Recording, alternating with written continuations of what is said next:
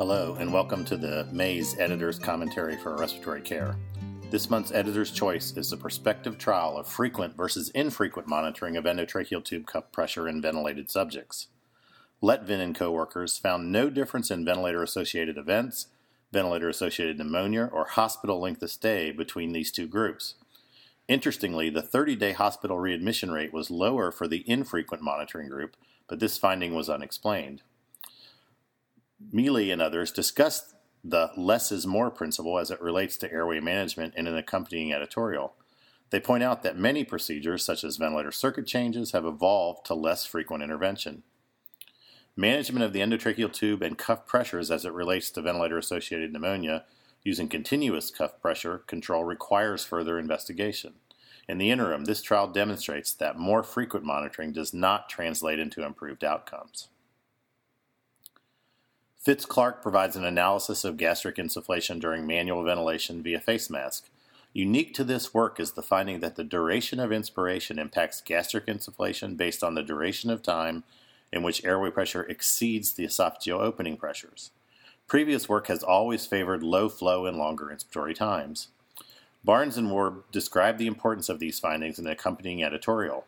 Manual ventilation has the capacity to help and harm based on the attention and the skills of the operator, something respiratory therapists need to be familiar with.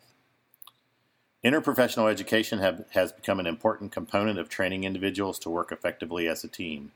Zemyan and others look at interprofessional education among respiratory therapy, occupational, and nursing students with respect to patient transfer.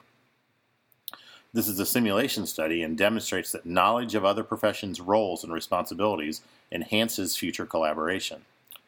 In an accompanying editorial, Clark suggests that interprofessional education helps break down historical silos and enhance accountability. This represents another tool for educators and should be implemented into already crowded curriculums. El Torre and colleagues contribute 2 papers on incentive spirometry. The first is a survey of healthcare providers on their perceived effectiveness of incentive spirometry, and the second a survey regarding compliance with incentive spirometry. They report that more than 90% of respondents find IS essential to patient care and that it should be used routinely postoperatively. Beliefs of caregivers regarding incentive spirometry were common, but uniformly are not supported by the scientific evidence.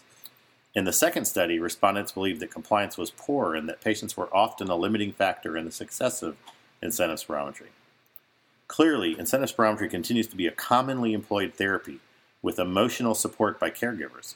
However, beliefs in important components of incentive spirometry are not supported by high-quality evidence. The AERC guidelines on incentive spirometry have been clear on many of these points for over a decade. Cough assist or mechanical insufflation-exsufflation has become a standard therapy in neuromuscular disease to facilitate secretion clearance. Anderson and co-authors provide some novel observations on the impact of insufflation-exsufflation on laryngeal function in patients with ALS. ALS disease progression was associated with a number of adverse laryngeal events during insufflation. They point out that high insufflation pressures in ALS can become counterproductive as the disease progresses. Titrating pressure to individual patients is likely important to the efficacy of mechanical insufflation-exsufflation. Fernandez Zamora described the relationship of prolonged mechanical ventilation and mortality following cardiac surgery. This retrospective analysis finds that ICU mortality is associated with severity of illness, bypass time, surgery time, and prolonged mechanical ventilation. In subjects requiring prolonged mechanical ventilation, sepsis was the leading cause of death, while cardiogenic shock was responsible in subjects not on prolonged mechanical ventilation. These data likely demonstrate that prolonged ventilation is a function of the severity of illness and outcome. As such, prolonged mechanical ventilation and mortality would tend to go hand in hand. Pediatric home mechanical ventilation has grown markedly in the last 2 decades as devices have improved and hospital survival rates have climbed. Amner Novin and colleagues described the pediatric home mechanical ventilation cohort over a period of 26 years. In this report, neuromuscular disease accounted for half of the subjects requiring mechanical ventilation, followed by chronic pulmonary disease in a third of subjects. 2/3 of the subjects were cared for at home, with the remainder cared for in a skilled nursing facility. Patients receiving positive end expiratory pressure at discharge increased significantly over time, likely reflecting improvements in understanding of pathophysiology and enhanced performance characteristics of the ventilator devices. Dioniso et al. Evaluated the impact of mouthpiece design on the results of impulse oscillometry in normal subjects.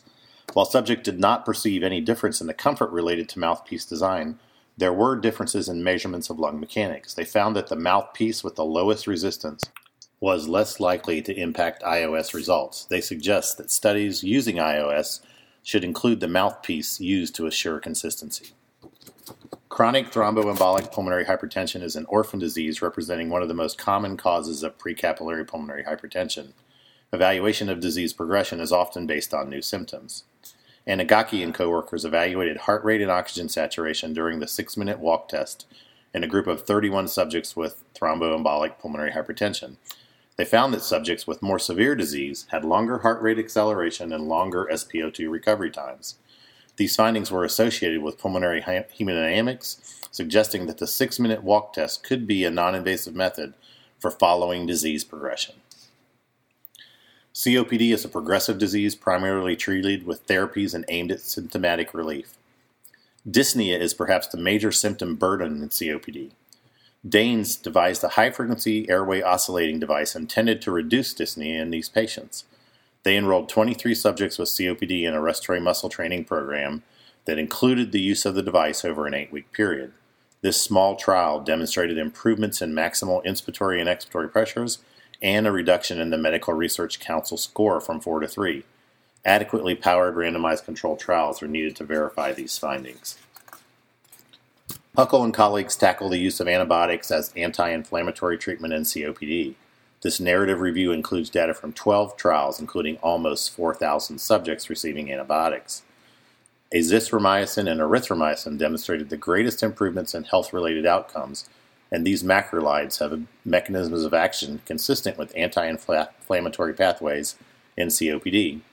The routine use of antibiotics as anti-inflammatory therapy is complicated by concerns of emerging antibiotic resistance.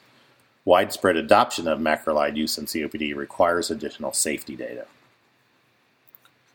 Intrapulmonary percussive ventilation is a combined positive pressure and high-frequency pulsation resulting in lung inflation and reportedly enhancing secretion removal. IPV has been available for over 30 years with limited evidence supporting use in any population with lung disease. Reckler and colleagues provide a narrative review of IPV use for secretion clearance in subjects with chronic respiratory disease. Their analysis includes 12 studies, all of which are identified as underpowered. The results of this review suggest that the use of IPV as an airway clearance technique in COPD is not supported by strong evidence and cannot be recommended for routine use. In cystic fibrosis, patients that use IPV have greater satisfaction and ease of use and comfort compared to conventional chest physiotherapy. However, important patient outcomes are unchanged or untested. The continued use of IPV requires well-controlled clinical trials to assess efficacy and safety. To receive the content of this and past issues of the journal, visit our website at www.rcjournal.com. There you can also subscribe to receive podcasts of future issues. Thanks for listening.